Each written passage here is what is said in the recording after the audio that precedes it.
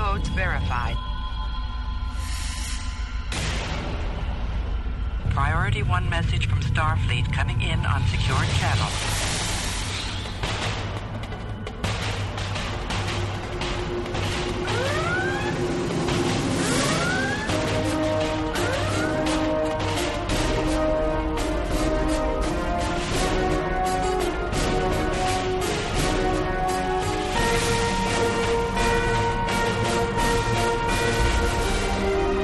Welcome to Priority 1. And now your hosts. Hello, Captains. You're listening to episode 320 of Priority 1, a Roddenberry Star Trek podcast, and your weekly report on all things Star Trek.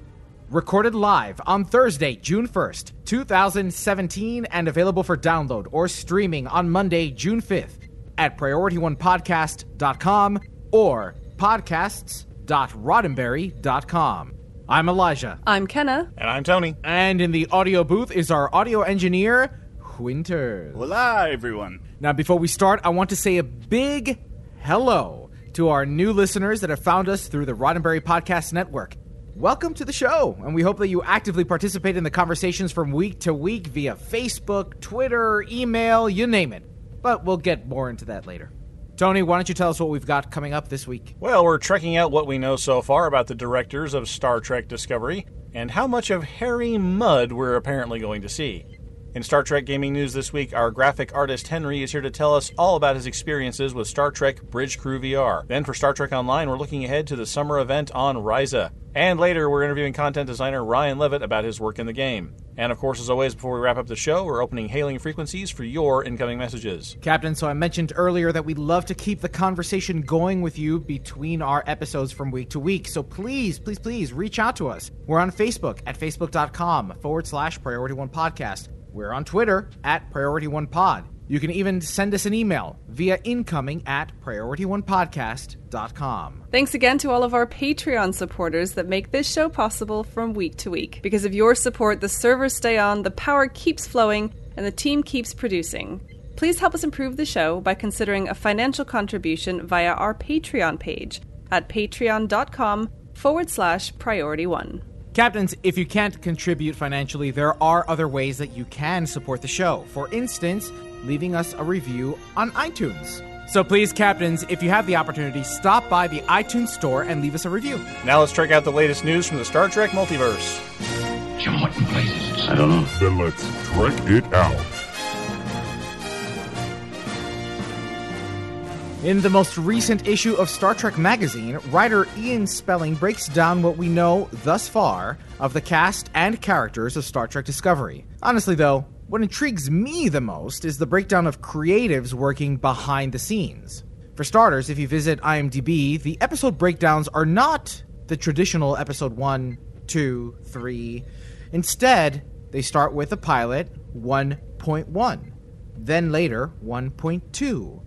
0.3, 0.4, etc., etc. So with all this debate about whether or not this is in fact an anthology, no it's not, yes it is, maybe it will be, it kind of sort of is, who knows, the numbering might be a good indication that the second season could very well be a whole new story with a whole new cast. Again, that's really just speculation. Now, the other interesting tidbit is that we're starting to discover who our directors have been for this season.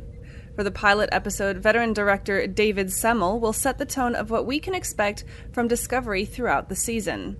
Semel is a seasoned director with a long list of credits to his name on IMDb, more notably The Man in the High Castle, American Horror Story, and Heroes.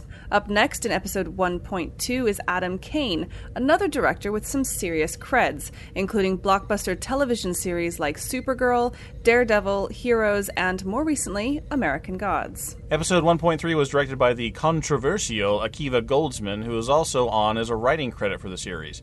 He's controversial because despite his Academy Award for the film American Beauty, he is also the guy that brought us such films as Batman Forever and Batman and Robin. However, in his defense, he did write for the television series Fringe. Well, in any event, he's the least experienced director. And lastly, the only woman of the bunch thus far is Lee Rose, slated as the director for episode 1.5, No, you're not mistaken. Nothing was announced yet for 1.4. She's a veteran director as well, with several television directorial credits under her belt, but nothing really stands out, other than maybe an episode of True Blood. Now, I want to take a moment and spotlight some other names, including Emmy Award winner Colin Penman, who seems to be leading the makeup department. This guy's done some serious work on makeup-intensive projects like American Gods, The Strain, Defiance, and the film Pacific Rim. I wanted to point out the fact that Akiva Goldsman with Batman Forever and Batman Robin, I love both of those films. I know that people hate them. I think one or the other of those was the nipple suit version of Batman. Yes. Both. But I absolutely loved Batman and Robin. I absolutely adored it. So, yay. I liked Batman Forever more than I liked Batman and Robin is widely derided as one of the absolute worst superhero movies of all time. Batman Forever is... Yes. Ugh. I mean, in terms of these directors, I mean, these are obviously seasoned people, right? These people have had some quality experience. Now, I'm a big fan of Heroes, and I'm a big fan of American Gods. If you have read the book, I strongly recommend that you start watching this series. Is that the series led by veteran showrunner Brian Fuller? As a matter of fact, Tony, it is. I just said this on the supplemental episode of Mission Log Podcast, that after having just read American Gods... Good book. ...and watching the first 4 episodes, Brian Fuller and his team have done a phenomenal job at keeping the essence of the book alive. Yeah, they've had to take some liberties, but they're not sacrificing the story, nor are they sacrificing the essence of the book.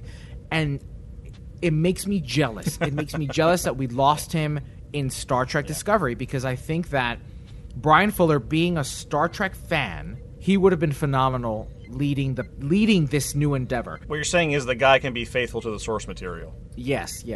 I think that Star Trek Discovery, in terms of directors, is coming out of the gates pretty strongly with someone like David Semmel with the pilot, Adam Kane with the second episode. You know, it's either going to stay high or it's going to stay high and then dip really low with Akiva doing the third episode.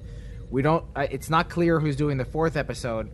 And Lee Rose, although she has some serious creds underneath her, it's nothing notable. It's nothing that calls out to me other than her True Blood credit. Yeah, honestly, by the third, I think I might have mentioned this on some of the previous ones. By the third or fourth episode, we're going to know. I mean, we're gonna kind of know. Right. At that That's point, true. That's true. Whether they've got something going or if they've got it right.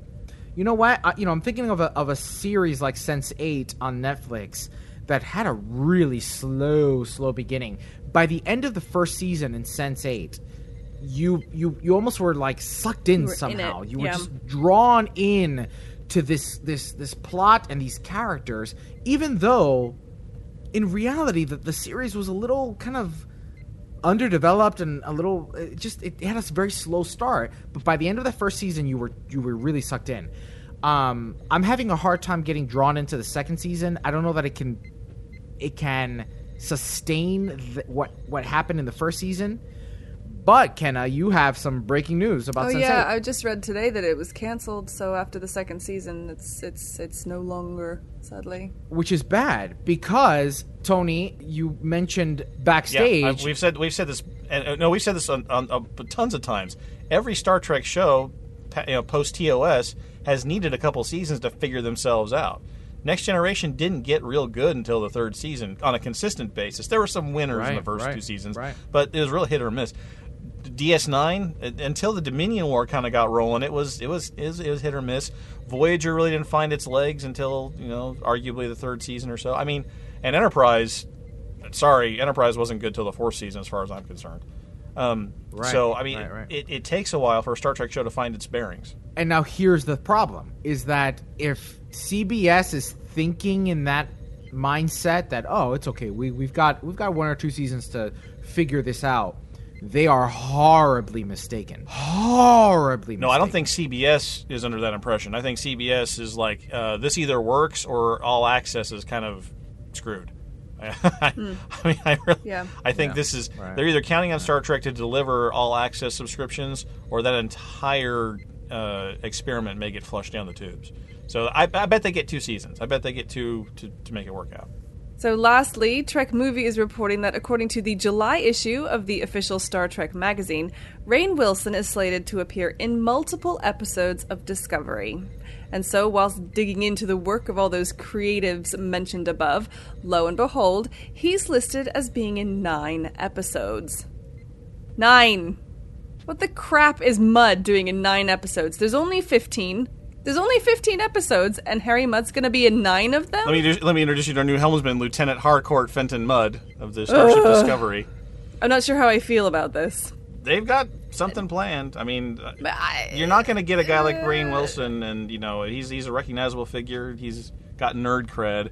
They're going to use him to the fullest extent they can. Here's what's going to happen. You remember that scene in the trailer where the Klingon throws out the bat'leth? And she gets ready to fight, and they're on this weird structure. Yeah. Mudd's gonna come in like, "Hey, what are you guys fighting about?" No. I really hope that's not the case. No. It's time to move on to this week in Star Trek Online News. Computer status report. Status. Incoming message. I'm only in the mood for good news today. Well, Captains, welcome once again to Stowe News, where today we're actually going to start with news of the non-Star Trek Online kind. Part of that is about leaving the best for last. We're talking later about the upcoming summer event, and we've got an interview with content designer Ryan Levitt, which I think you'll really enjoy. But first, we've been talking about Star Trek Bridge Crew VR for almost a year, and it was finally released last week to much rejoicing amongst VR geeks. Now, this is what Ubisoft have termed a AAA game for VR, and highly anticipated, so it's kind of a big deal. Now, most of us here have been lamenting the fact that we will probably never get to play it because of that high-cost barrier to entry.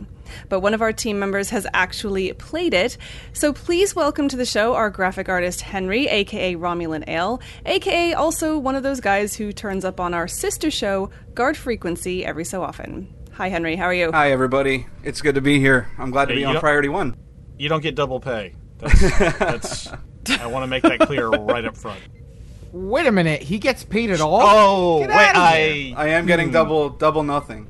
Double donuts. You Double got it. high fives. So Henry, you've actually been playing Bridge Crew VR. A lot. About 27 hours since it came out. I played overnight the Holy first moly. night. I couldn't put it down. There were so many people on playing between Xbox, PlayStation VR, and Vive and Oculus. The queues were just so fast, and you got a new group really fast, and there was just a lot of people playing. Tell us overall your first impressions. Do you like it? Is it fun? I love it. It's fantastic. People are calling it a button-pressing simulator, and they're not understanding that's a good thing. Like, it's a lot of fun. It's very Star Trek to sit on that bridge, even though it's Kelvin Timeline.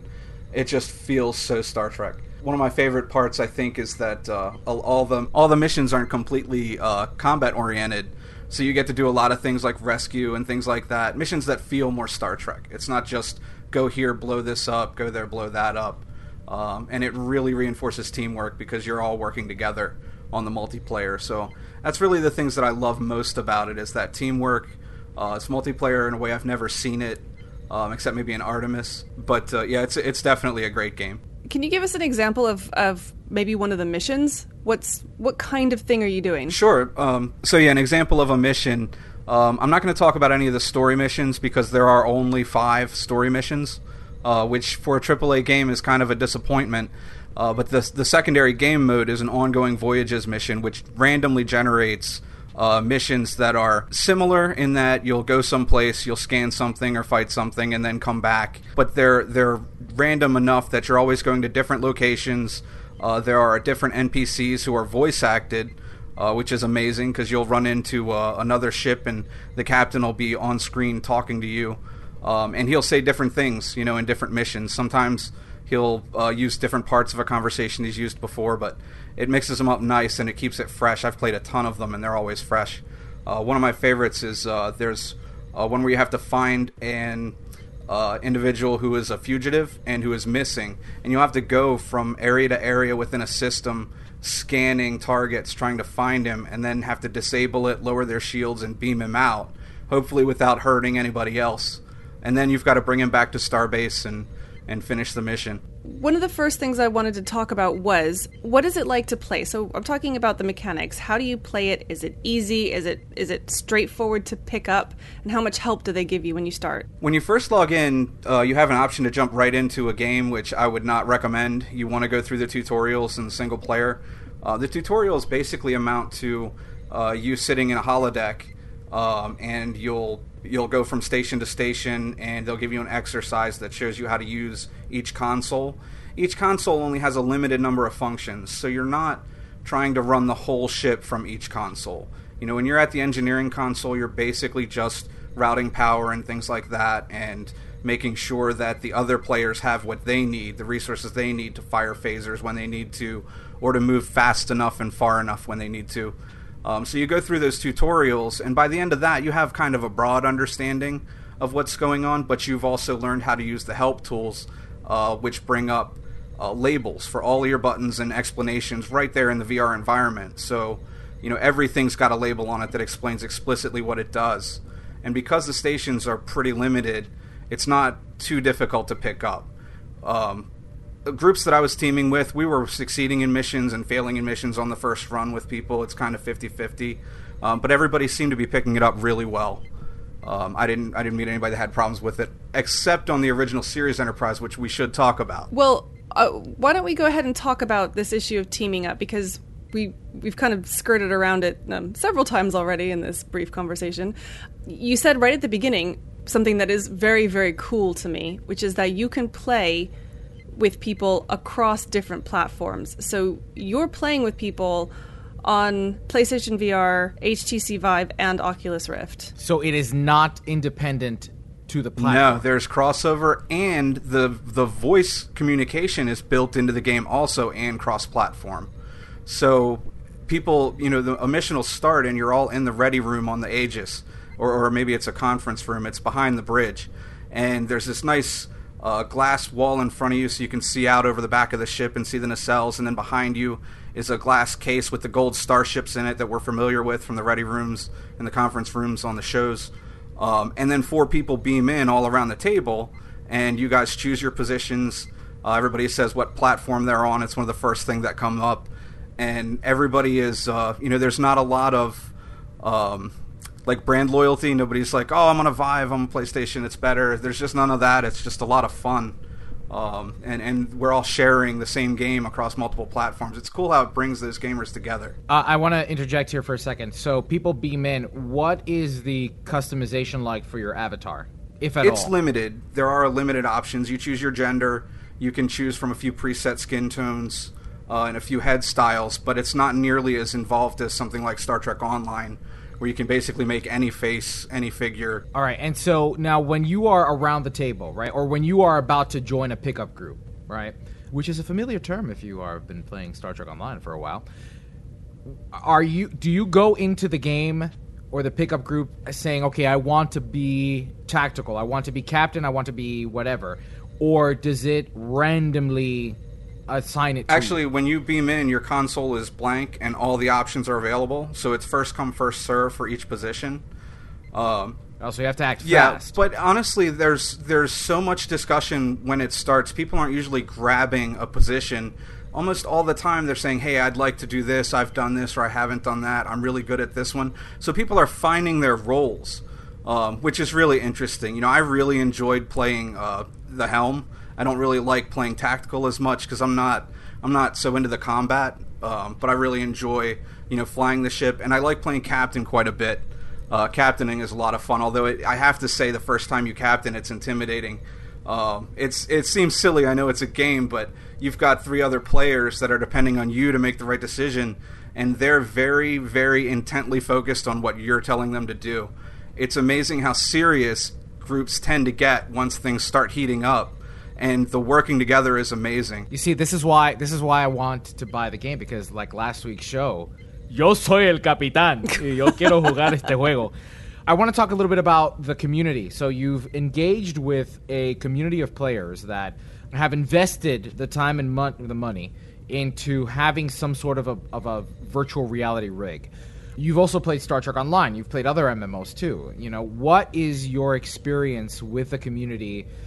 Is there any big comparison that you can have to something like Star Trek Online or Star Citizen when you're engaging with random pickup groups? I don't think so, because here you can team with friends and you may go on missions with friends, but the missions are relatively short. Some of them you might be on a mission for an hour, sometimes you might be on it for 15 minutes. So most of the missions are on the shorter side, and you're spending a limited time with a group, and you're not really interacting beyond the mission at hand. There's no like customizing your ship or upgrading or anything like that, or building a fleet like you have in Star Trek Online. So it's more of a, hey, we're all going to play this game together for a few minutes and then we may team up again later. But the main campaign is so short, you don't really have time to build that kind of camaraderie as you go through the campaign. Whereas with games like Star Trek Online, there's so much mission content, you can play through that a ton of times with your fleet mates and by yourself. What is an average mission session? On average, it depends on what you do. I try to play more stealthy, and I will take a lot more time on a mission than a lot of people. But you can do a run in 15 minutes, half an hour, sometimes longer. On average, I say it's probably about a half an hour. So can I just pick up on something that you actually mentioned before the show in our chat hangouts? You said something about that the game really encouraged people to work together because the consoles were very simple, as you said, but then also each individual person can't really do that much on their own. Yeah, that's a good point. In single player, you can kind of do everything because you can jump from console to console, but you also have NPCs that you can order from your station as the captain. But when you're working together, you're stuck at a single console. So when it's time to engage a target, the helmsman has to bring us closer, the tactical officer has to target and fire them, and the engineer has to make sure that the helmsman has power while we're moving, and that power switches to phasers when it's time to fire. So those three people have to communicate in order to hit one target. And the captain has to be willing to say, we're going to engage this target, and then kind of step back and let Helm and Tactical talk about what they have to do to make that happen. Tactical has to say, I want to approach from this side or that side, or he'll say, I want to come from the left so that there's two ships on our right instead of splitting between them. And the engineer has to be paying attention to what everyone else is doing so that they can kind of allocate resources without being asked as often as possible. So the teamwork really, if someone falls asleep at their console, there's going to be no progress. Everyone else is not going to be able to progress. Now, I did have that happen in a single match. We had a player disconnect, and his character was just static for several minutes. We weren't in combat at the time. We were, in transit to another location, but he didn't come back when we were getting to where we were going, so we had to actually kick him and get a replacement player. And I think it put an AI player in to the match until someone joined it. But when someone's not at their station, it definitely halts the game. You have to work together. Yeah, still, it's pretty, accurate, I suppose, as accurate as it can be for a fictional thing. But, yeah, that actually sounds really, really cool. The thing that I think does is everything feels more important. When you load torpedoes in Star Trek Online, you're basically clicking a button that's saying, arm those torpedoes. You're right-clicking it to auto-fire. I'm hitting space bar. When you load your torpedoes in Bridge Crew, you're allocating power to that system, and then you're loading each of the two tubes, and you have to wait for that to happen, and you get the sense that people are picking up this torpedo and cramming it in the tube and locking the bolt behind it like they were in the motion picture, or in The Wrath of Khan. You get the sense that there are people there doing things, and it's not just the four of you on the bridge. You have NPC crew that are doing things on the bridge in addition to the four people you're playing with. You have a comms officer that's constantly talking to you and giving you info. You have a science officer that gives you info. And then you have several red shirts, which I completely appreciate them including in the game, who just make idle chatter and banter. But then once things start getting damaged, they're the ones that get blown up and thrown over the rail on the original series bridge. Awesome. And they get beamed out after you go to warp out, and your dead crewmen get beamed out or beamed to sick bay. It's incredible the ambiance that those NPCs add, and just their chatter. You're talking to your officers, and you're also listening to these NPCs that are giving you verbal orders, and that's the only way you get them. You know, you have to be paying attention to so much voice. This is the only game I don't listen to music to while I'm playing, because you're so involved in all the conversation that's going on. It's really immersive. Okay, so I have to ask the big question. So you can play on the TOS Enterprise. Absolutely. Just describe what it's like being a captain on... Not the gumdrop buttons! Yeah, on the gumdrop buttons. Those buttons like, intimidate Talk to me. everyone. You get on that bridge and nothing has a label. It's just a black console with the little glowing buttons. But once you've played the main game, you kind of know how things work already. And while the Constitution, it's actually the Enterprise, you know, the original series Enterprise. While you're on that ship, you have a few different differences in your abilities. It's not quite as advanced. You don't have your electronic warfare. You can't interfere with someone's systems remotely like you can on the Aegis. But sitting on that bridge, once you learn the buttons, you work on that bridge the same way you can the other.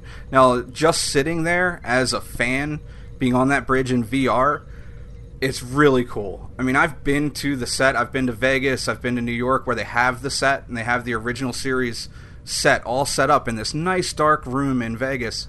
And you can look in there and see from the perspective the cameras would have been at when they filmed it. And you can look onto the bridge and see all this great stuff. And the audio is playing that ambient Star Trek background noise, you know, the bridge chatter. When that just being there gives me a feeling, just kind of chills, you know, it's very cool. Being in the captain's chair in VR, you get the same thing, but there's no fourth wall to break. You know, you look around you, the door is behind you. You look to the left, you've got your engineering station, and to the right, you've got your science officers. You've got your crew in front of you, and the bridge viewer is this tiny thing in front of the screen that is so hard to use and look at. Your console as the captain, you pick up a clipboard. You physically reach over with your right hand and pick up a clipboard like Kirk would have been seen with on the bridge. One of those like 4-inch thick iPad type clipboards. And you do all your work on that with push buttons to change targets. You know, it's not even a touch screen. You're changing targets with push buttons and knobs. And all this stuff is done with your hands in VR. It's amazing. The ambience on that bridge, it's really, really something. And just one final question, because the one thing that we haven't actually asked about is, you know, and maybe this is a thing totally of the past, but how do you feel after you're playing it? So you're not getting any of that sickness? Like, how long can you go in one session? Actually, motion sickness in VR usually comes from a low frame rate, and we get none of that in Bridge Crew. I'm on a 1070. So you can just play it. Yeah, and nobody's getting any problems. I haven't heard about anybody having problems, and I've been playing long sessions.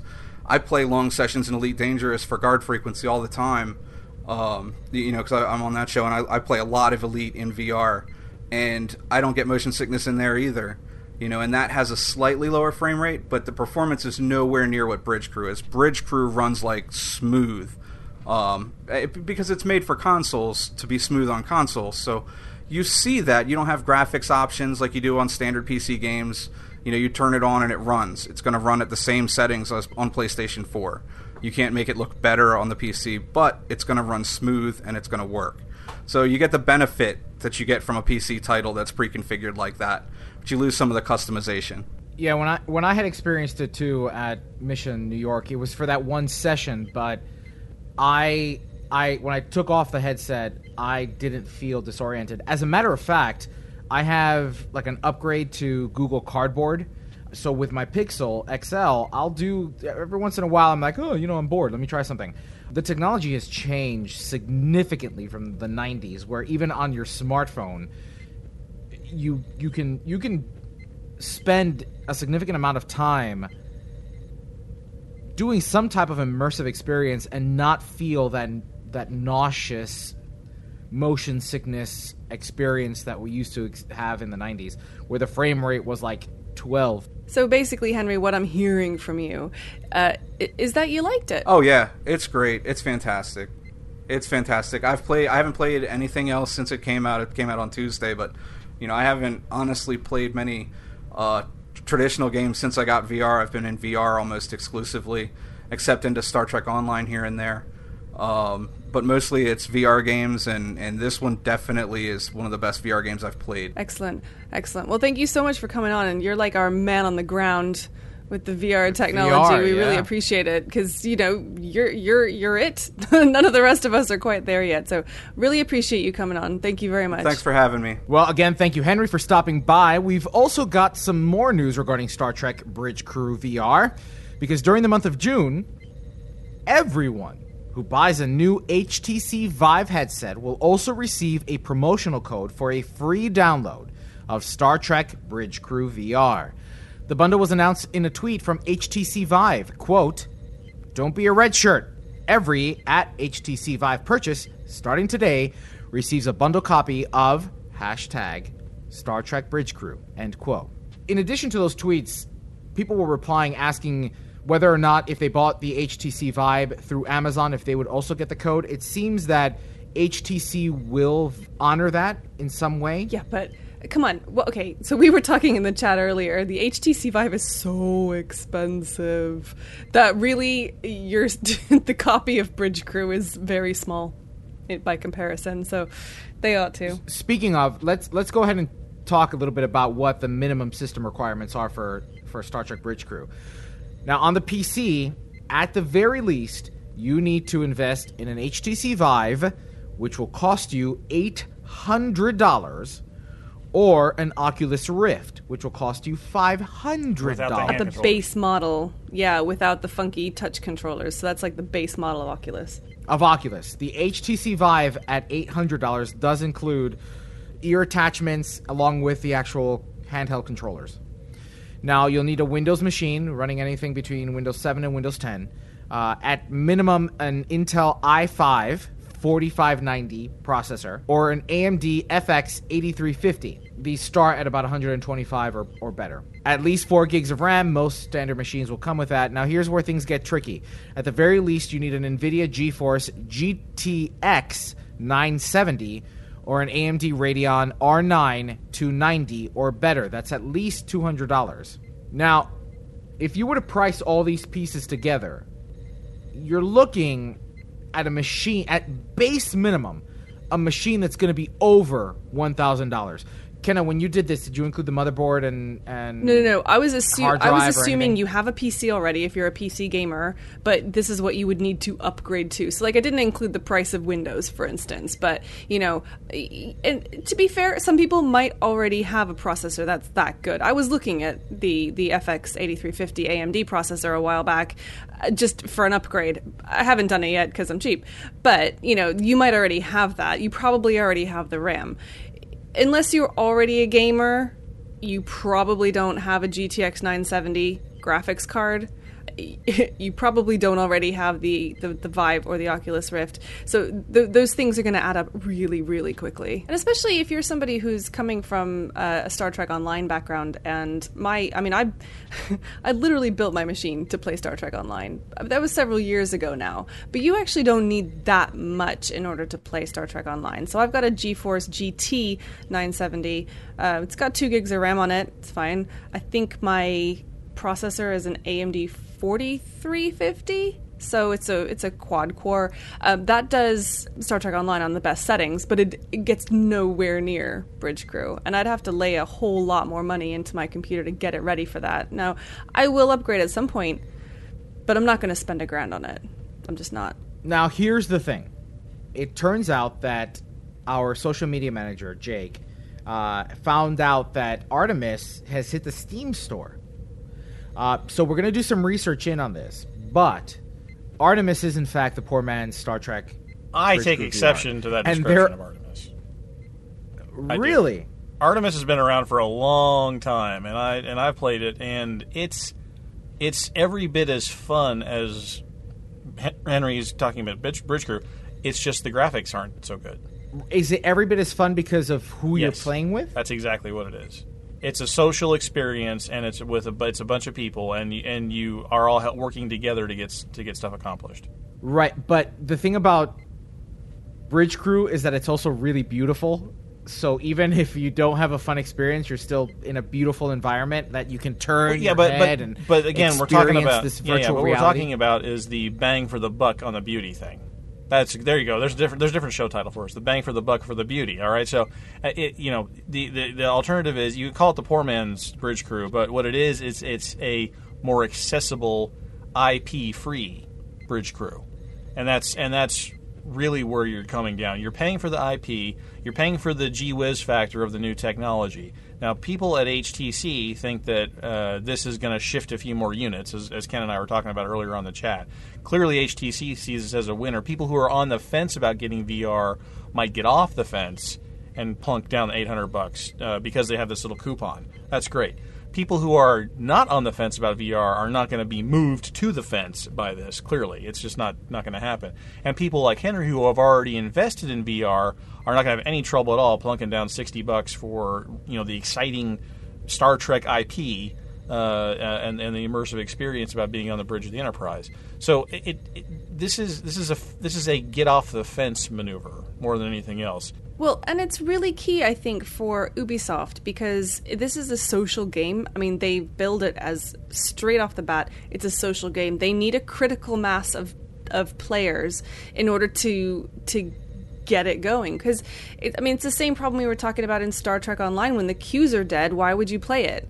If nobody's playing Star Trek Bridge Crew, then nobody's going to play it. So this is a way for them, really, to get people into the game online, playing it, and getting the full experience. I hate to say it, but I think that Bridge Crew VR is going to experience the same excitement peak and cliff drop-off that Pokemon Go experienced last summer.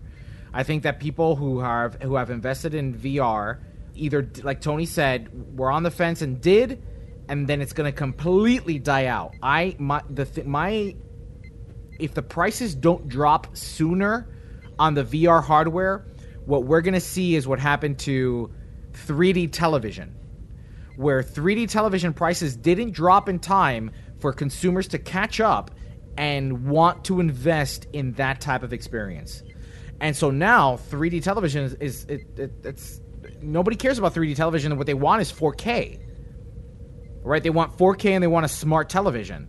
The moment passed when manufacturers didn't meet with consumer pricing expectations.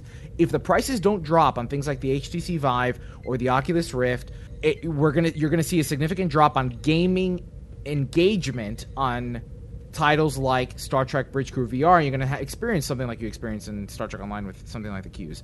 Those prices need to drop and drop fast if they want to keep this arc sustained. And you see that with like the history of other tech, VCRs, DVD players, CD players, even back. You want to reach back that far. I mean, it's until the unit price of those things dropped, the take up was minimal. I don't think, and I don't think that the companies think. I don't think Ubisoft or HTC think that Star Trek Bridge Crew VR is like enough of a killer app that they're going to see a huge uptick. I think it'll take care of some fence sitters.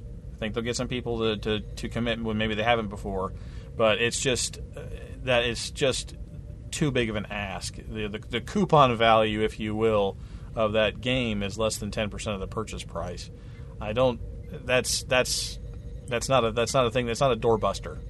That's a okay, and it gets you off the fence. But I do think, and I know we got to probably move on from this, but I do think that if there was a killer app that could get something moving, it probably would be Star Trek. And I think that if there is any legs to this game, that they'll need to come out with things like mission packs. They need to come out. They need to extend that story, right? Well, there's the infrastructure for that, so I'm hopeful that they will carry that on and do something episodic like they do with Star Trek Online. That kind of thing would keep people coming back. I'm gonna piss off a lot of people right now and say no. If the killer app would be if they did something like a Star Wars X-Wing. Star Wars. X-Wing. Elijah. I declare, I have the vapors now. No, he's right. I know. You're not wrong. I know. But the fact of the matter is that if Disney ended up publishing an X-Wing VR game, then you're talking about the fence sitters crossing over and paying the $800, $500 to play this game. Like, what was that movie or the one N64 game, Battlefront, man? Imagine playing Battlefront, upgraded to VR, where you're in an X-wing and you gotta take down an AT-AT. We know that format works because Elite Dangerous, the people that play Elite Dangerous in VR, are absolute disciples. They will evangelize playing in that 3D immersive environment in the cockpit of a ship. You already have your hands on a throttle and a joystick, and you don't have to. Your hands are already there. It's just all natural. It just feels right. So yeah, that would be the killer app. You're right. And because Elijah wants me to have the last word, I want to remind everybody that Star Trek Bridge Crew VR is now available for the HTC Vive, the Oculus Rift, and the PlayStation VR experience. Now let's move on to Star Trek Online news, where the summer event is nearly upon us. Well, that's right. It's just been announced. The summer event on Ryza is back on, starting on Thursday, June 8th, on both PC and console. Players on both platforms will get to participate in the dance contest, powerboard races, Horgon hunt, and more through the end of July. Participating in events will earn you currency that lets you buy prizes including swimming costumes, powerboards, floaters, training manuals, and my personal favorite, caracals. Aww. PC players can also complete the daily challenge to earn the 2017 Lolonaut prize vouchers, which you can save up to earn a Tier 6 Vorgon Rinkodan carrier, while console players can earn the Tier 6 Vorgon Ziphius heavy escort. Now, this is one of the best events of the year, so get your bikini on, grab a Ryzian Mai Tai, and get ready to relax on the sunny shores of Ryza. Once again, the event runs June 8th through July 20th. I don't have a bikini. And the world is grateful. Yes. Actually, you can't buy one, can you?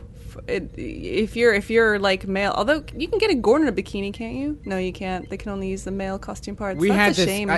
Wasn't it Cookie and Al had this argument a long time ago? Yes. Probably. I think so. Yes, it's bringing back memories. If it had to do with bikinis, Cookie would have had that argument with somebody. Yes, that's correct. I didn't mention before, but there's a new event going on in the PC version, which is a biathlon event, which sounds kind of interesting. It's a combination powerboard and floaters race. It wasn't very clear whether that was going to be the daily event or not, but that should be interesting. No, I doubt it. No, it should be just. It's the just usual it's just like the floater. powerboard race. No. The usual floater event will most likely be the daily for the ship. The same. Okay. Yeah. And I did want to point out, so it's basically going to be more or less the same on PC and console, but like we saw with the winter event and the anniversary event, basically the console is getting the 2016 version of the summer event. I mean, this is so cool for console players because the Ryza event is probably my favorite event of the entire year, and it's the first time because we didn't have console this time last year, if you remember. So this is the first time they've ever seen it, so it's going to be fun. But if you're wondering why everything says 2016, that's why. It's because you're getting last year's event. But that's good. I'll tell you one thing that I'm actually a little bit disappointed in, is that we're getting another Vorgon ship. I was so hoping that we get a Ferengi ship this year. Oh, yeah. Summer Event 17, Vorgons and Horgons. Brought to you by Josh. But you know the way the winter event always has a Breen ship, and it makes sense. I think it would be really cool if the summer event was, Ferengi ships, because it's the Lobi Consortium that always runs the event. And I was kind of hoping that they were going to go back to doing a Ferengi ship. But if I remember correctly, we are still in a story arc where Vorgons are more relevant than Ferengis. So technically, I'm okay with. Ferengis are always relevant. Yeah. Fine. No, but because if you remember, the Vorgons were the ones that were involved in Captain's Holiday, and they were the Toxu Tot, and they were where we first met Ambassador Kumarke. So I'm okay with it still being the Vorgons. There's still a lot more Ferengi stuff in Star Trek compared to Vorgons. They were in one episode of TNG. That was it. And the Ferengi rock. I mean, there's very little Ferengi content in the game, apart from a couple of ships. Keep on giving us some more ships. Hashtag play Ferengi. Hashtag play Ferengi. We haven't had that hashtag in ages. Yes. Throwback to a little shout out to Aaron Eisenberg. One thing I wanted to really not complain about, but I'm really, really sad about, is, I know we talked about it before, but there's going to be no day-night cycle. So there's no fireworks. I was about to say that. That I don't care about the summer event anymore because I can't enjoy an evening frolic on Ryza. I know, there's no beachfront bonfire. Where's Pavel now? You know? And let's be real here for a minute. We all know that Ryza gets so much better after sundown. Oh, If yeah. there's anything that it does. any Ryza show ever taught us, it's that that's when you get kidnapped and thrown into the basement. If you're Trip and Malcolm, that's when the secret agents come out. If you're Captain Picard, okay, I mean, after dark Ryza is where it's at. This whole daytime Ryza, nothing. I mean, it holds no interest. Well, that brings us to this week's community question. What's your favorite part of the summer event on Ryza? There's been a change to the amount of energy credits that players are allowed to save and use to pay for items on the exchange. Announced in the patch notes for this week, the change is largely an increase in all the limits for your characters, your account bank, and exchange listings. A recap of the changes: if you purchased the energy credit cap unlock or gone gold for at least a month, your limits have been increased from 1 billion to 2 billion. If you haven't purchased the cap unlock, it's been increased from 10 million to 15 million. The max listing on the exchange has gone from 750 million to 1.5 billion energy credits, and the account bank cap for everybody has been increased from 500 million to 1 billion. For most players, this won't affect their day-to-day gameplay, but it will allow some more high-ticket sales to happen through the safety of the exchange. For more details, we'll link to the patch notes and to the forum post explaining the details of the limit changes at PriorityOnePodcast.com/PO320. I wanted to take a second and just explain this whole business about the energy credit cap unlock. So if you are a completely free-to-play player, your energy credits that you can amass is capped at 10 million currently, and that's going to go up to 15 million. Now, if you purchase a gold subscription, even if you just do it for 1 month, then you can unlock that, and that's where you get up to the 2 billion, or will be the 2 billion cap. It's active. It's live now. It's not coming. It's live. Oh, is it? It's live now. Okay, Yeah. So my mistake. So, so the distinction between that is that for normal free-to-play players, your cap is going to be 15 million energy credits. If you have either purchased the unlock through the C store, or if you have been gold for 1 month, which gives you that cap unlock, then you can get that 2 billion. And that makes a big difference, especially because I think what they're trying to do here is bring some of these really high ticket items off of the quote unquote black market and into the game. Because some of the really, really rare ships, their value goes beyond the limit that you can do on the exchange. And then that takes people offline to eBay or private exchange or whatever, which can be It's like Rice after dark. risky. Yeah, A, it's risky, and B, that means that Star Trek Online isn't getting the benefit of that exchange. So, go on. Well, what you see a lot of is people advertising in Zone Chat, selling X ship for X amount of keys or whatever. And I think it's a lot harder to do now, but in the past, you could have got stung very badly. But they've really improved the trade mechanic now. You actually have to confirm that, yes, they have committed to this, I have committed to this, the trade is okay. Yeah, the trade mechanism for keys would have been fine. And again, technically, that's still an in-game exchange, and so probably is still fine within the terms of the TOS. I really do think, though, that they, like Ken was saying, are trying to... That sort of thing should really happen on the exchange. Yeah, and that's what the exchange is for. That's where they want it to be. Yeah. But yeah, there's a lot more wealth in game. That's a natural progression of the system, and people naturally are going to start paying more and more for the ships and the items that they really want. So hopefully they'll just keep that in the exchange now. I also wanted to mention that they have tweaked the UI so that there should be more space for all those gigantic numbers now. All the pretty zeros. All the pretty zeros. So yeah, you should see that as well. Well, speaking of ways of getting the most out of the game, it's time for Winter's weekly top tip. In an effort to lend a hand to new players or even surprise the most veteran captains in Star Trek Online, here's my weekly top tip. This week I'm going to talk to you about earning fleet marks through the duty officer system.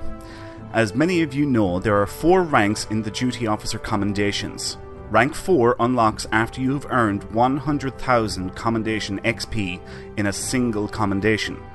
What you may not know is that you can continue to earn benefits and level up each commendation up to its maximum of 150,000 XP.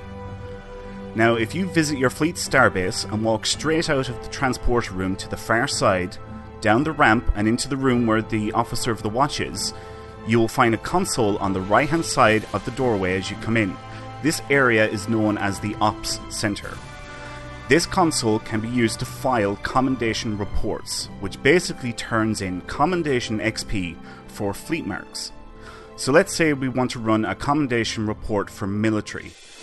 We would interact with the console and select military report. This will then open up the duty officer window and will take 10,000 of your military commendation XP and use it for this mission. Once the mission is complete, we will get either 75 fleet marks for a normal success or 100 marks for a critical success. Some things to note: you can never go below the 100,000 XP level. So if you have 109,999 XP and let's say military again, you will not be able to file a report for that commendation. This one's pretty obvious, but the best thing to do is to level up all your commendations to the maximum of 150,000 commendation XP and turn in commendation reports for all 11 commendations during a bonus marks event.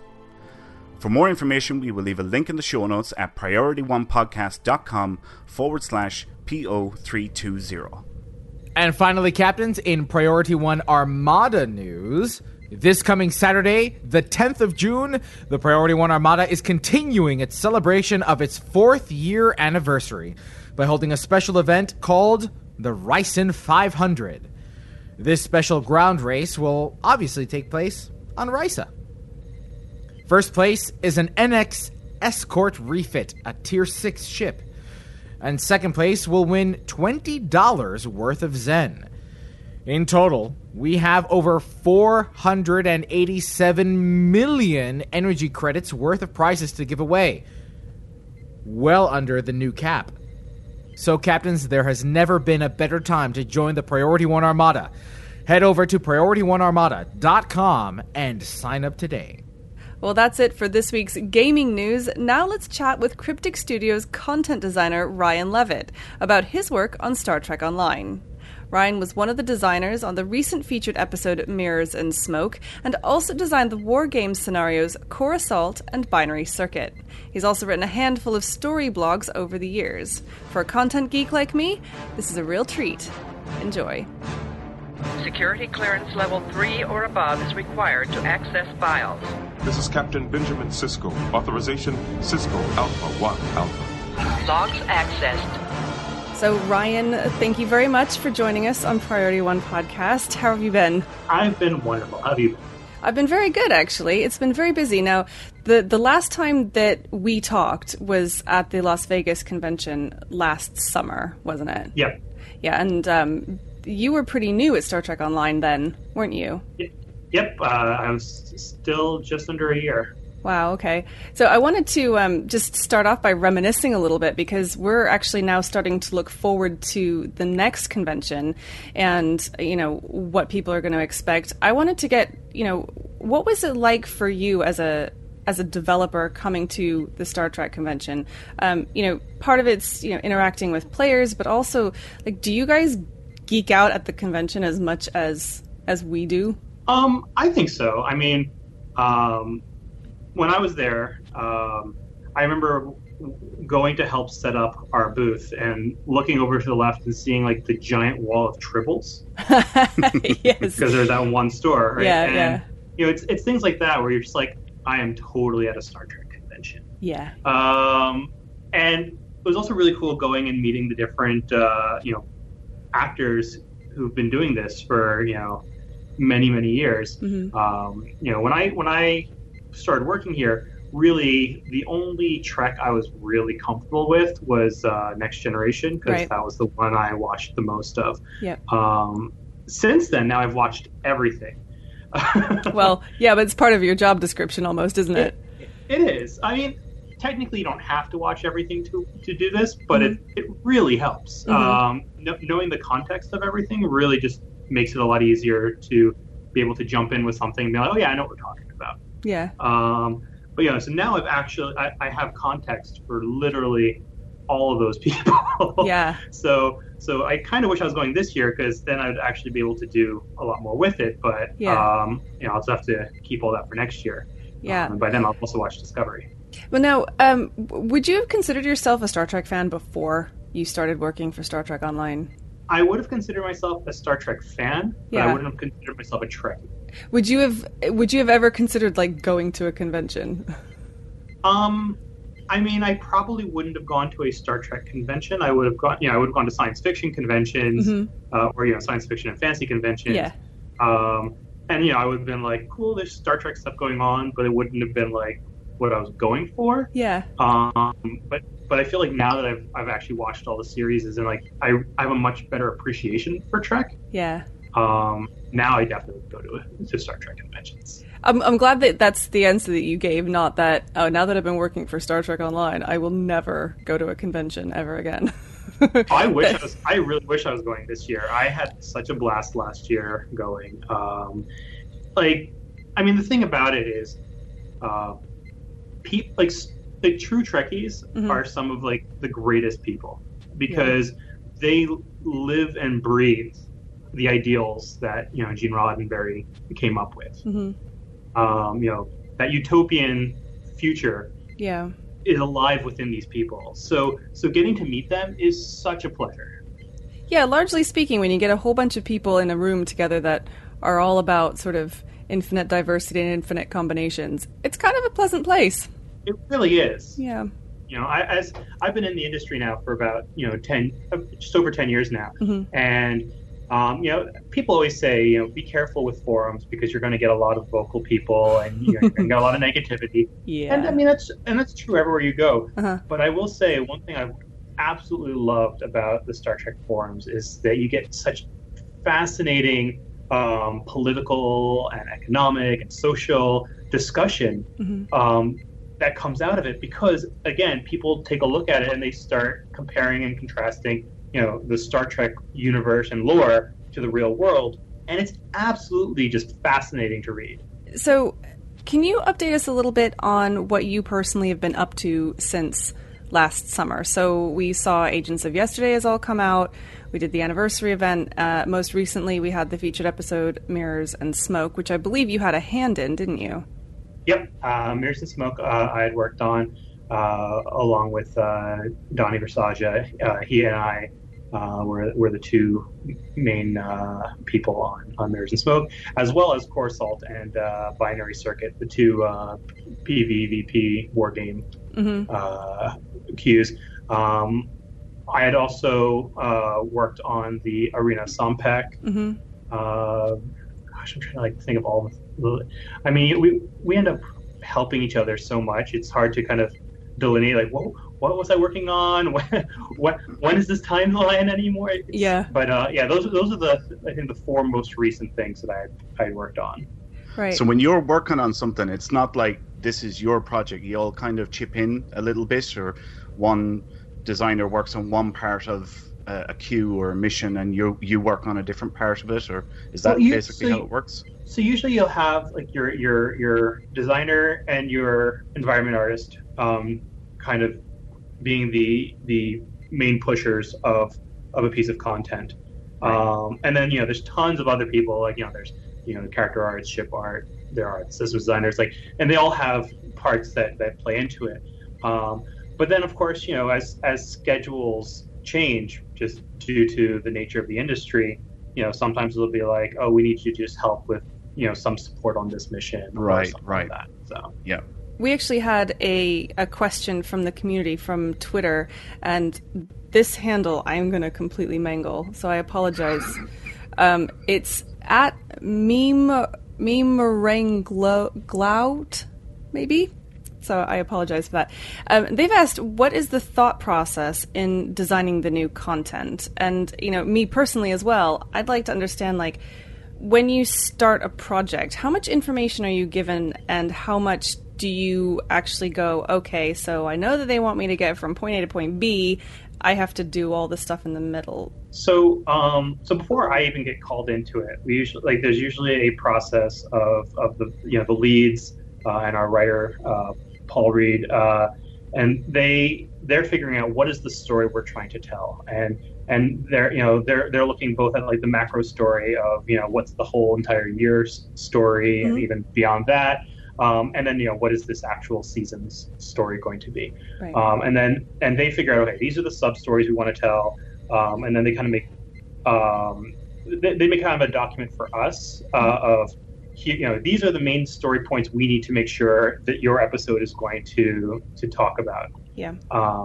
And they explain that to us, and then the content designer and the environment artist will kind of work together to then pitch back to them how we want to kind of move forward with it, and how we want to tell that story.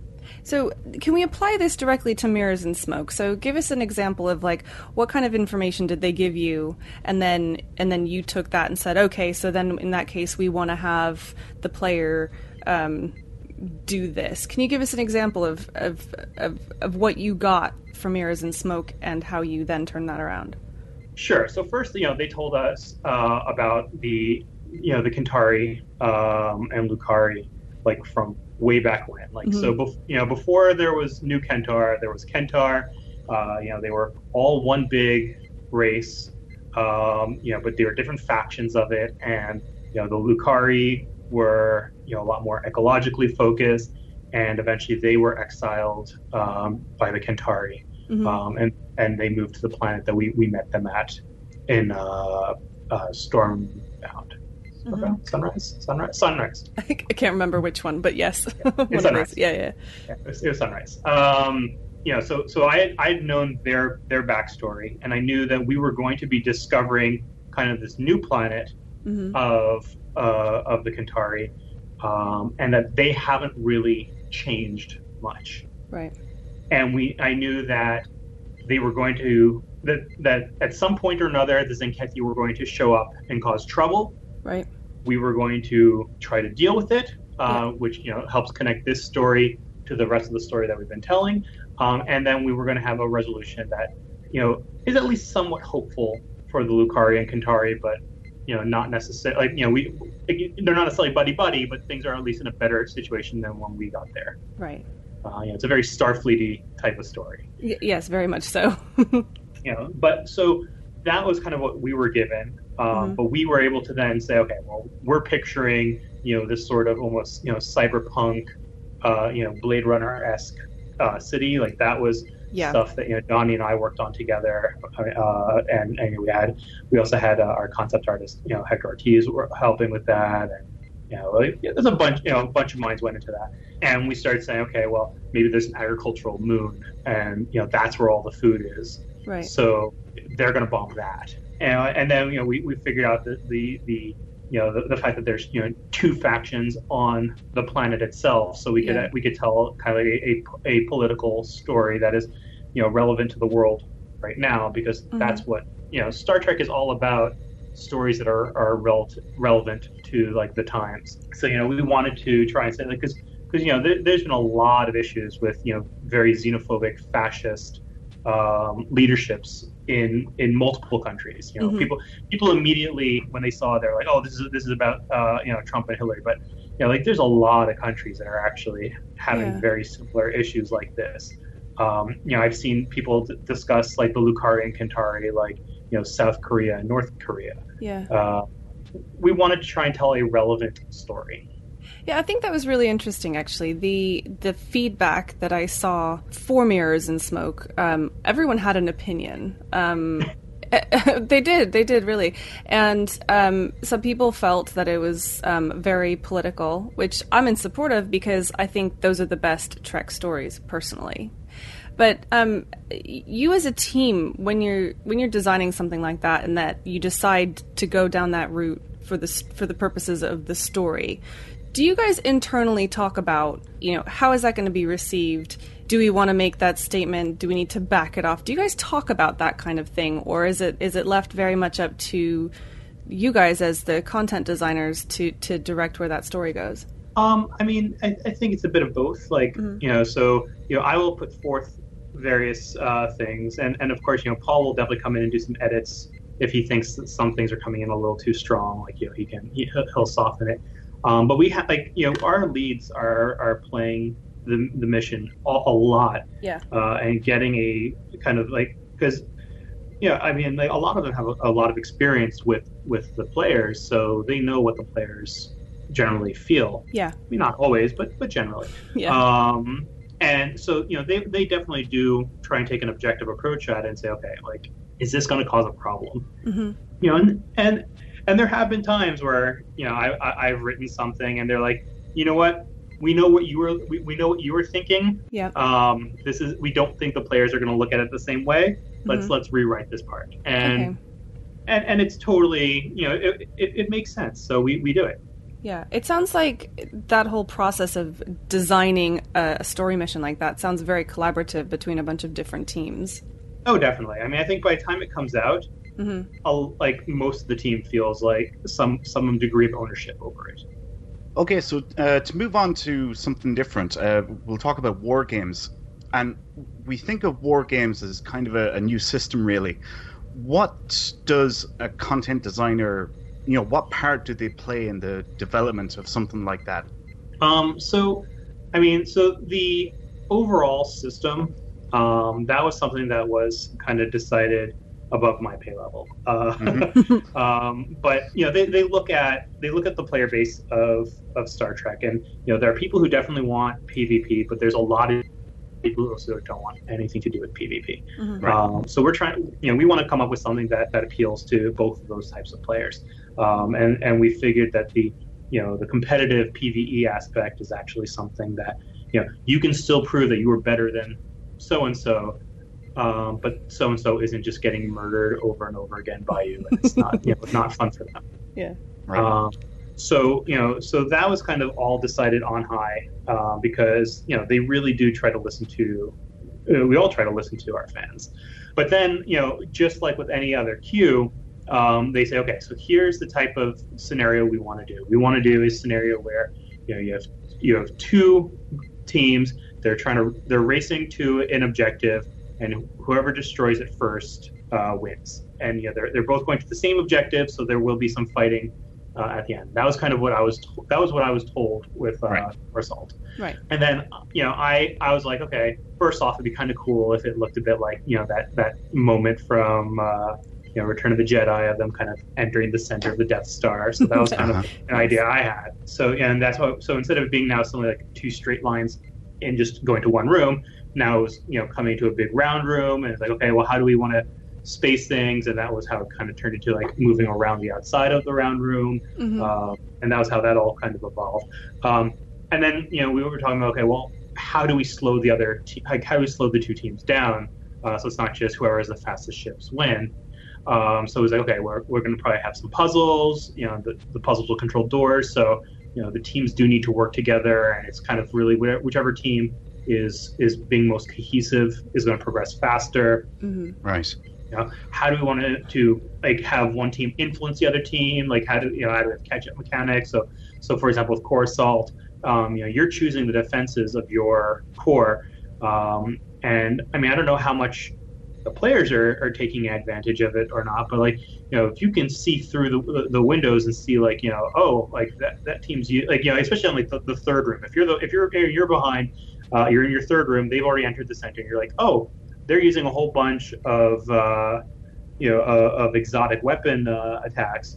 Let's ramp up the exotic defense of our core. Now we've slowed them down a bit. Right. Things like that. Also, putting the core on the other team's side so that while you're fighting it, the other team is coming up behind you. Yeah. These are all things that were to try and help kind of balance things out and give the the team that was a little bit slower in the beginning a bit of a chance to catch up. I just realized who you are. You're that guy from the Hunger Games. With the crazy beard who designs the Hunger Games. I mean, yeah, he was a game designer. Yeah, it's basically that. That's crazy because we think of it as here's this new thing that happens, but there's so much thought and It's almost storytelling that goes into the war game scenarios. Though I'm not sure if you just vilified me by saying that I'm one of the game designers from the Hunger Games. No, I mean that in the highest possible praise. Yeah, no, I mean, we are constantly trying to think of stuff like that, and we do lots and lots of play tests to try and catch all the issues that are going to happen. And of course, there's so many ships and so many loadouts and so many ways that the players are going to use them that we just, we miss things and weird stuff happens. But no, we really do try to think of how the players are going to use our content and try and create a good experience for them. And we're going to see new war games in the future. That's like an ongoing project, isn't it? I will neither confirm nor deny anything that is in the future. Okay, fair enough.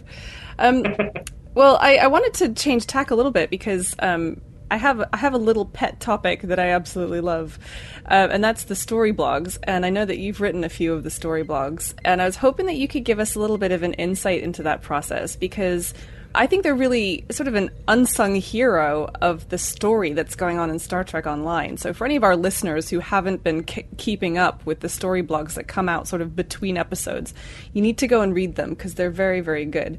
And I'm curious about what the process is on writing those. So is it that somebody comes to one of you guys and says, okay, well, we need a couple of story blogs in between X mission and Y mission, can you pitch us some stuff? Or is it more like we know what the story is, we just need you to write it? Or how does that work? So we usually have two types of story blogs. We have the blogs that are kind of leading up into an episode that are just going to be like, we're introducing the episode with some story. Mm-hmm. Or we'll have some that are just, we need to keep the story going. For example, like the Nakul assassination stuff that was going on during yes. the Agents of Yesterday with Hikaru Sulu's ancestor or whatever it was. That was cool. That was one of yours, wasn't it? That was one of mine. Yeah. Steel and Karma. Yeah. But yeah, so that we were like, okay, we want to keep telling the story, but there's only so many stories that we can turn into episodes. Yes. So kind of these are the side stories, and what will happen with those types of stories is they'll say, okay, so we need about 4 or 5 stories, and we'll have a brainstorm of what are the stories that we can tell, and then once we've kind of come up with those, then we each kind of claim the one that we think we'd be able to do the most justice to. Okay. And we write it. And then, of course, again, Paul helps a lot with the editing process. Mm-hmm. In fact, everything I've written, he's made far more eloquent because I'm an okay writer. But yeah, he makes everything I say sound way better. So that's kind of how it is we kind of as a group figure out what are the interesting stories we want to tell.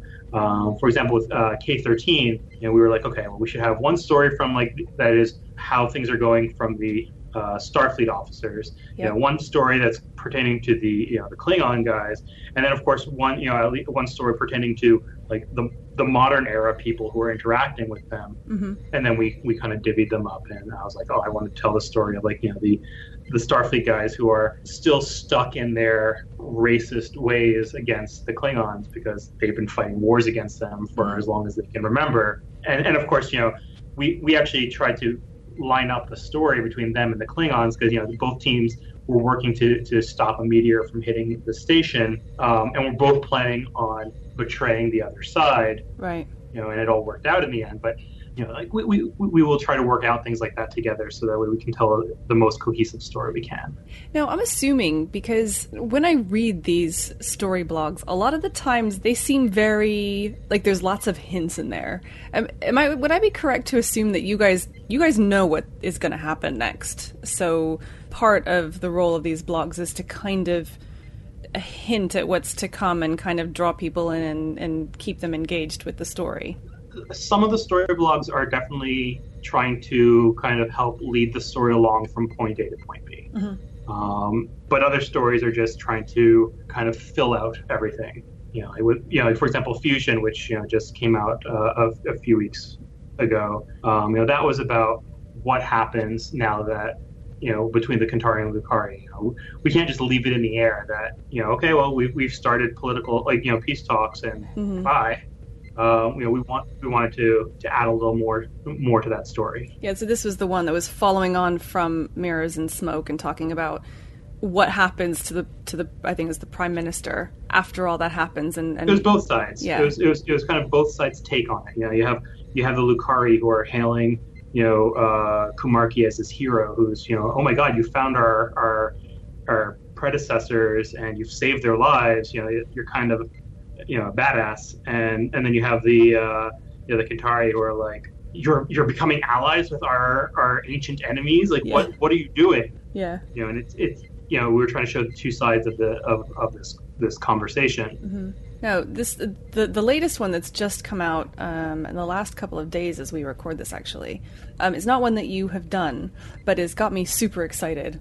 I have to admit. So this is the Fortunes of War and Peace, where it's actually bringing back Amory, I'm not sure how to pronounce her name, from the TNG episode Unification, which we actually talked about last week. And I think that's so cool that you're able to bring these characters in that exist in canon and kind of give them a life of their own, even though, they might not make it into the game. Yeah, no, it's a lot of fun. We were like, I remember when we were doing, again, the K-13 stuff, like we were excited to bring in Ezri, just because it made sense for her to be there. So let's use her. It's one of the nice things about working with such a fleshed out IP and having a good working relationship with the IP holders is that, they trust us not to abuse their characters. Yeah, which is, it adds an extra dimension to the story blogs and then also into the story as well. I had a question, actually, something that I've been asking for a long time, maybe one for you to take back to work. Please can we get these story blogs in a repository somewhere? I'm serious. Like, sure, you should just be able to put like a console and Earth Space Dog, because really, they kind of came into my consciousness somewhere around I want to say the middle of the Iconian War. I started to really take notice of the story blogs because they were just so engaging and everything. It's really hard to go back. I'd like to be able to go back and read through them, and it's quite difficult to do that on the blog. So get someone on that. I will bring it up and we'll see what can happen. It would be brilliant to be able to have that as part of the in-game lore, to be able to refer back to. I would love to see that. I mean, I think part of the pushback that we've had on doing it is just that some of these stories, it doesn't make sense for them to be recorded anywhere. So it's like, true. How do we do it? Because we do try not to, like, we try not to do things that are going to completely break the lore of our game. Yes. So if we can come up with a good way to do it that makes sense, we'll probably try to do it. It's just a matter of making it work. Yeah, and you raise a good point, actually, that I hadn't thought about, was because, you've had stuff that takes place on the bridges of not cool ships and things like that you would not have access to at, Starfleet Academy, for instance. Okay, fine, I get it. But I promise I will bring it up. Yeah, I mean, certainly, I would heavily encourage any listeners who have not read up on these to go to the Star Trek Online website and find the latest story blog, and you'll know what I'm talking about, and hopefully enjoy it. And I do believe there is at least a somewhat of a repository on STO Wiki pointing out various back issues. Okay, yeah, and I'll have a look at that, and if I can find that, I'll put a link to that in our show notes for our listeners as well. So we're actually coming up pretty much to the end of our interview. Before we sign off, is there anything that you wanted to tell us about or talk to us about before we go? I mean, I'm definitely really excited about things that are going to be coming up. Obviously, until they're announced, I can't say anything. But definitely, keep looking forward to our next few seasons. Like there's a bunch of really exciting stuff that's coming up. Well. Yeah, well, thank you again for coming on. I really appreciate you taking the time out, and it's been really fun and enlightening. Thank you very much. No, thank you for having me. I love doing this stuff. Message coming in, sir. Hailing frequencies. Open. See, we are getting to know each other. And a big thanks to Ryan Levitt for joining us on this episode of Priority One, a Roddenberry Star Trek podcast. Now, let's open hailing frequencies for your incoming messages. Episode 319's first community question was, if you could have a holiday to any location from Star Trek, where would it be? From Twitter, iCandy says Casperia Prime, the vacation capital of the Horvian cluster. Wait, did nobody answer what they would bring back for us? Because James Sillett wrote on Facebook, Omicron Delta, the original series episode Shore Leave. I'd let my imagination go wild. All right. Isn't that the one where they all almost kill each other? Because, like, is it Sulu finds a pistol and, like, they're dueling and things like that? Yeah, I think, yeah. Yikes. Yeah. And Dr. McCoy is the Playboy bunnies. That's right, yeah. From Facebook, Jerry Hillman says, I hear Omicron Ceti 3 is nice this time of year. You can bathe in the Berthold rays while taking in the plant life. Any planet that can make a Vulcan smile is okay in my book. I was going to say, that's the episode where everybody gets high off the plant life, right? Yeah, that's This Side of Paradise, isn't it? Do you know why I'm actually surprised? Nobody mentioned the Q continuum, because that was the first thing that popped into my head. Why would anybody want to chill at a broken down gas station in the middle of the desert? It's the Q continuum. You can make it whatever you want. If you're Q. Yeah. If you're Q. Yeah. Ask them to make you Q. Are you hiding something from us? In episode 319's second community question, what canon with one N ship would you like to see wing its way into Star Trek Online? We asked for you to be obscure. Well, Josh Truax on Facebook has a really good suggestion, actually. A Tier 6 Franklin. Perhaps a pilot science vessel. Now, I'm not sure if that would kind of make its way in, but, you know, we've had the Kelvin Timeline Enterprise, so maybe. Maybe. Yeah. From Twitter, Arami says the NSEA Protector from Galaxy Quest. Yeah, thumbs up on that one. Yes. Or the Star Car from The Last Starfighter. Now, hold on a second, because people seem to really love the Orville. Would you have the Oh Orville my in the god, game? the Orville. Yes. I would, yes. Really? Call Seth MacFarlane, total Star Trek geek. I'm sure something can be worked out, even though it's Fox. That's true. From Facebook, Jeff Vaughn wrote in Excalibur Command and Control Ship. I don't know the Excalibur. I don't either. The Excalibur is the... there's several Excaliburs. One of them, I think, is a Connie variant. It's like the modernized Connie. It's like the one that's on the cover of the original Star Trek Online box. The one that's like more of a stylized Constitution class. Then there's the Excalibur in the books. There's a series of books that has the Excalibur. That's where Commander Shelby's the first officer, and it's a book series, and that's like a Enterprise C Ambassador class. Yeah, an Ambassador class. So there's that, and then in Star Trek, the Starfleet Command series, there was a fan ship called the Excalibur that was very popular. That was a big super large cruiser that I've seen done a couple of different ways. So there's lots. We're going to need you to be a little more specific. But you were obscure. That was good. You did go for obscure there. We like that. I just want to take a step backwards, actually. So Josh Truax is actually watching us as we're recording live on Facebook, and he's clarified, technically the Franklin is prime. Yeah. It's from the 22nd century before the timelines diverged. So, yes, you're correct. So, yeah, sure, why not? Throw it in there. From Twitter, Ken from Chicago says, whatever Federation ship was featured in Star Trek Discovery's trailer. Was that the Shenzhou? Yes, the Shenzhou. No, it's been pretty much... I think every outlet has suggested that we do not see the Discovery at all in the trailer, but only the Shenzhou. From Twitter, at STO Shane says, I think I'd say the Maquis Raider, the Son'a ships, and maybe this one from Enterprise. And then he posted a picture. Yeah, he said that maybe this one from Enterprise. Yep. That might be the 22nd century Ilachi ship. Well, Loot Critter says that it's not been identified and the style was reminiscent of the Ilachi, though. Maybe that's why I thought it was the Ilachi ship. It's a possibility, yeah. Now, Captains, in response to our appearance on the supplemental episode of Mission Log, at Matt Lee tweeted, if Ken and John like your show, then that's good enough for me. I love Mission Log and will certainly add your show to my podcast list. Thank you, Matt. It's a pleasure having you join us each and every week. Well, we also got a couple of really great iTunes reviews this week. So the first one is from Josie Josio from Canada. Great coverage of the latest ST news. You're missing out if you aren't watching their Thursday night live recordings. Definitely one of the best ST podcasts out there. And thank you very much. Thank you, Jocelyn. And Psyche1701 from the UK says, an excellent podcast, funny and entertaining and very informative, both for Star Trek Online and the Star Trek world in general. Great host, too. Clearly a lot of work goes into making this podcast a professional production. And as a listener, I want everyone involved to know the hard work is appreciated. I love Priority One. And lastly, I want to give a quick shout out to iRobNJ via Twitter for a wonderful message congratulating us on our appearance on Engage. Thank you for your note, Rob.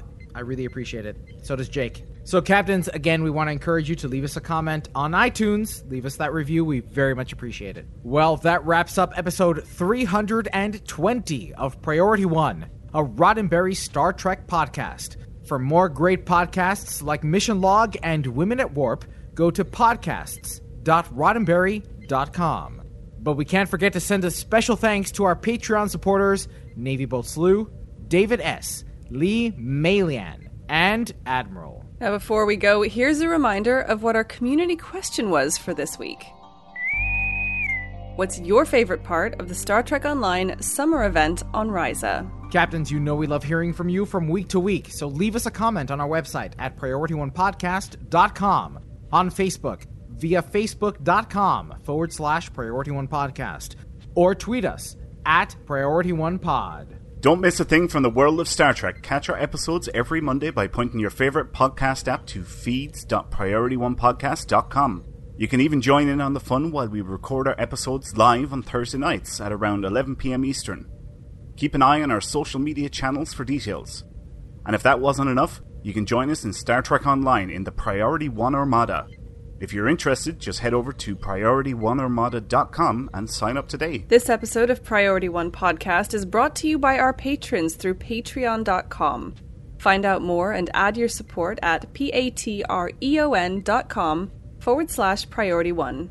Even if you can't make a financial contribution, please help spread the word about the show and invite your fellow Trekkies. It's your support that keeps us going. Don't forget to tune in to Priority One Productions' Guard Frequency podcast at guardfrequency.com, covering the world of space sims, including Star Citizen, Elite Dangerous, Descent Underground, and many more.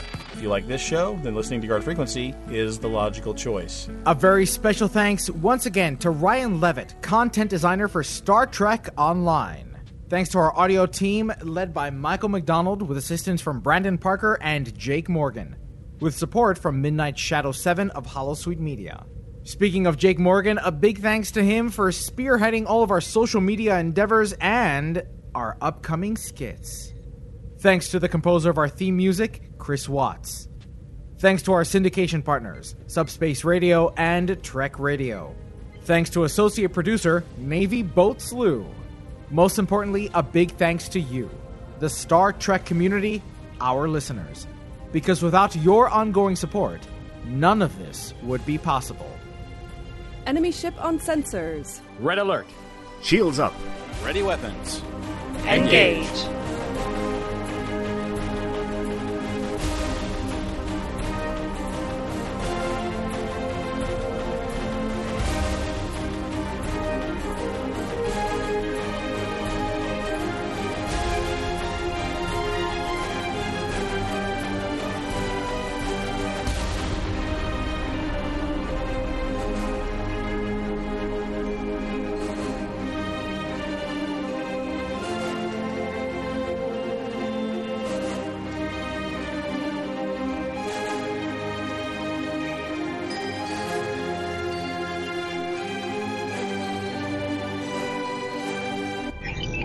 Transfer complete.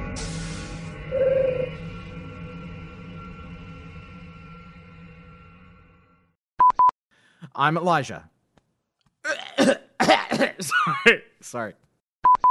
Oh, so Trek July-ish. Movie reported that, the official Star Trek magazine reported that. My cousin told me that her sister said that his brother-in-law was totally going to be on the show. That was really good, Troy. That was really good. You know, this podcast really is like a third-hand gossip column. I mean, if you want to get right down to it. Well, I don't think that's right at all. We're a totally authoritative news source. We're totally authoritative news source. Respect my authority. If Ken and John like your show, If Ken and John like your show, then that's a good. That's a good enough for me. They like your show, then that's a good enough for me. Spocko! I'm Spocko! That's a Star Trek. That's a Star Trek.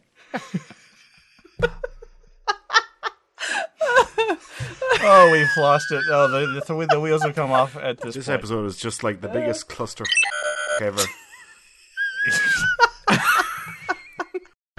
That's a Star Trek.